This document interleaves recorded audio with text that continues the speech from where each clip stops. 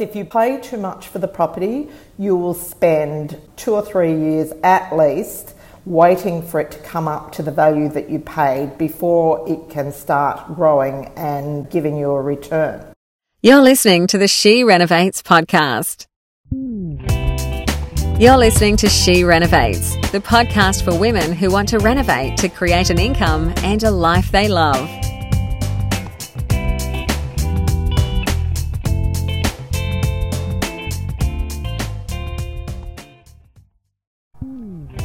Hello, it's Bernadette Jansen, and before we get into this episode, I need to remind you that the information in this podcast is general in nature and opinion only. It should not be taken as personal advice. There are significant risks with buying and renovating property, and you should maximise your profit potential and minimise your risk by seeking independent advice that relates to your personal circumstances through your own financial planner, accountant, and any other professionals that you are working with. The examples in this podcast are for illustrative purposes only. Well, hello, it's Bernadette, and in this episode, I'm going to be talking about how to add a property to your portfolio the 10x way. Most of you are interested in growing wealth as quickly as you can, and renovating and high cash flow strategies play a big part in that. But often people think, oh, well, I'm going to buy a property and renovate, but they just don't put enough thought into the type of property to buy, and so end up doing the same old, same old. Yes, you may do a bit of renovation, but basically it's the same problem. So we want to get out of that mindset and start thinking a bit differently. I'm going to walk through the process to actually find that unicorn. We want to capture high growth, and we also want to capture high cash flow so that we've got the best of both worlds, and so that you've got a property that puts money in your pocket rather than bleeding you dry. Okay, so let's get into it. So I've got 10 points to make. Now, before we even think about buying a property, you need to start thinking about what area that you're going to buy that property in. And first and foremost, you need to make sure that you're buying the property in an area that's going to grow significantly over your period of ownership. Now, where you are in the journey will determine where you buy to some extent. So if you're in your 30s, you've probably got 20 or 30 years for this property to buy. You can afford to, I'm not going to say make mistakes because nobody wants to make mistakes, but be a little bit less anxious about it. However, if you are in your, say, 50s, you want to be much more pinpoint and get a property that's really going to deliver the goods. Now, historically, over I don't know how many decades, capital cities, with the exception to Perth and Darwin, have delivered basically 100% growth per decade. So if you bought something in a capital city and waited a decade, you're pretty much guaranteed that that property is going to double in value. And that's the sort of area we're looking for. We're looking for somewhere that is going to double in value at least every decade.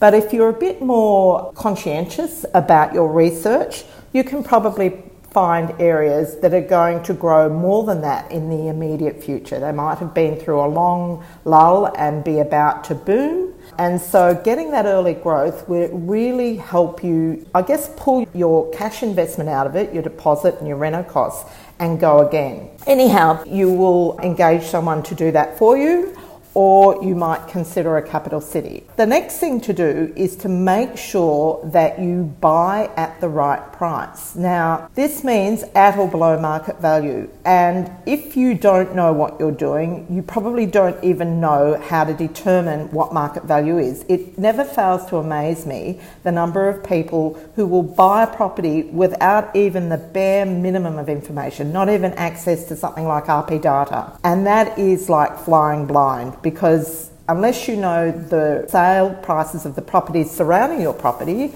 you've got no idea of knowing what the going rate is. So I would strongly recommend that if you're not willing to do at least that level of due diligence, and probably a lot more, then you should be going with a reputable buyer's agent. Because if you pay too much for the property, you will spend 2 or 3 years at least waiting for it to come up to the value that you paid before it can start growing and giving you a return.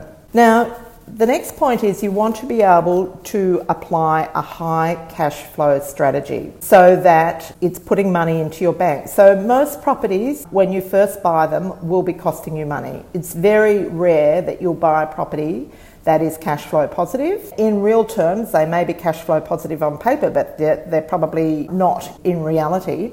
So you want to be able to apply a high cash flow strategy to that property. Now, what is a high cash flow strategy? Well, it could be short-term rental or Airbnb. It might be affordable accommodation. It could be a dual key. All of those strategies for really increasing the cash flow exponentially. But of course, if you're planning to apply that cash flow strategy, it may have a bearing on where you buy the property. For instance, Sydney has some laws coming in that's going to limit the amount of days you can have your property on short-term rental to 180. So you might avoid buying in Sydney and maybe buy somewhere you're not restricted by those laws. In terms of affordable accommodation, in New South Wales we have a great legislation called the New Gen Boarding House. Well, it doesn't require that you build new, you can convert an existing. In Victoria they have a great rooming accommodation legislation that you can utilise on an existing properties. You might look at maybe buying in Victoria. You really need to align the area that you're looking at buying, not only be looking at its potential growth, but also look at how that area impacts the strategy that you're planning to apply in terms of cash flow. Which brings me to the next point. You need to buy a property that has potential to increase its value exponentially. Now that may be through adding a bedroom, you might be converting to a new gen boarding house. It might have a land component that you're able to separate off and get a block of land for free, but you want something that's going to increase the value of that property exponentially. And the reason you want that is so that you can decrease the leverage. If the property goes up in value by virtue of a renovation or whatever you do to it, that means that by comparison that the loan is less, proportionally less. And so you'll get to a point much quicker where you have got sufficient equity into that property to be able to revalue, take some money out and move on. Often people will look at their first investment and they'll think, I'll just buy a little unit here. That's a safe way to get started. But in reality, it's not, and it's a dead-end way in lots of cases to get started because you can't do anything with it unless it's got a potential to increase the bedroom count. You may be able to put it on Airbnb, but sometimes that's problematic in apartments too. But there's nowhere to go with it. So you're really stuck with just living with the organic growth, which at times, most of the time, you have no power to change.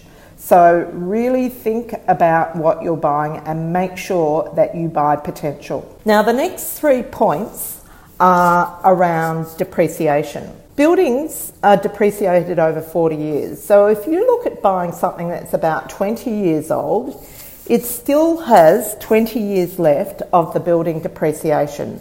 So that's a good way of making sure that you max out your cash flow. And often a 20-year-old building will provide a really good return on your renovation spend because they've got good bones and they're to the point where they're pretty tired and will spark up really well with just a fresh coat of paint and some new finishes.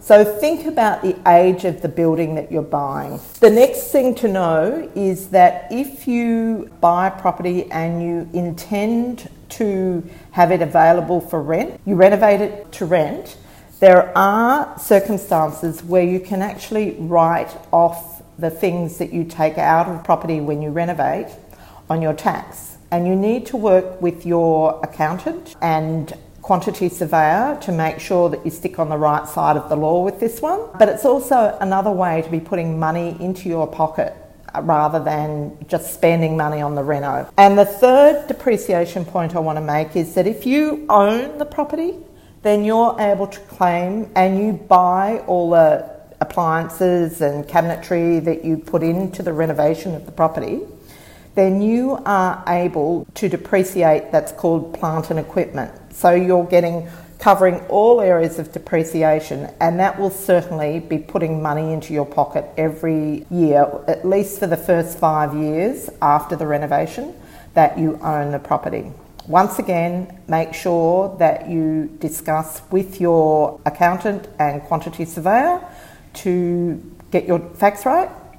And then the last point I want to make is that once you have purchased the property in the right area, you've got it cranked up, you've renovated it, you've got it cranked up on a high cash flow strategy, and it's bringing in the money and it's growing in value, then the next thing to do is to come along to get your financial institution to come and revalue it and see if you can refinance, take some money out and use that money to start your next property and then repeat the process. So we call it rinse and repeat.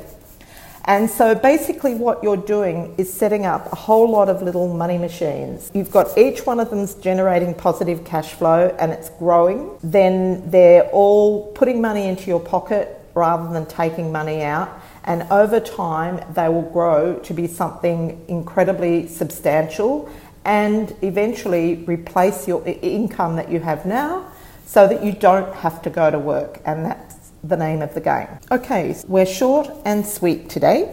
And before I go, I just want to remind you, if you've not got your tickets for our event, Financial Freedom Against the Odds, then we still have standard tickets across the board in both Sydney and Brisbane. I don't have any VIPs left in Sydney. I've still got a few in Brisbane. And so if you've not got your tickets, please make sure that you grab them this week because we've only got a week to go and I'm really looking forward to meeting you in the flesh. Okay, so if you haven't already done so, please go over to iTunes and give us a review so that we can share the love. And I hope you found today's podcast episode valuable. Take care.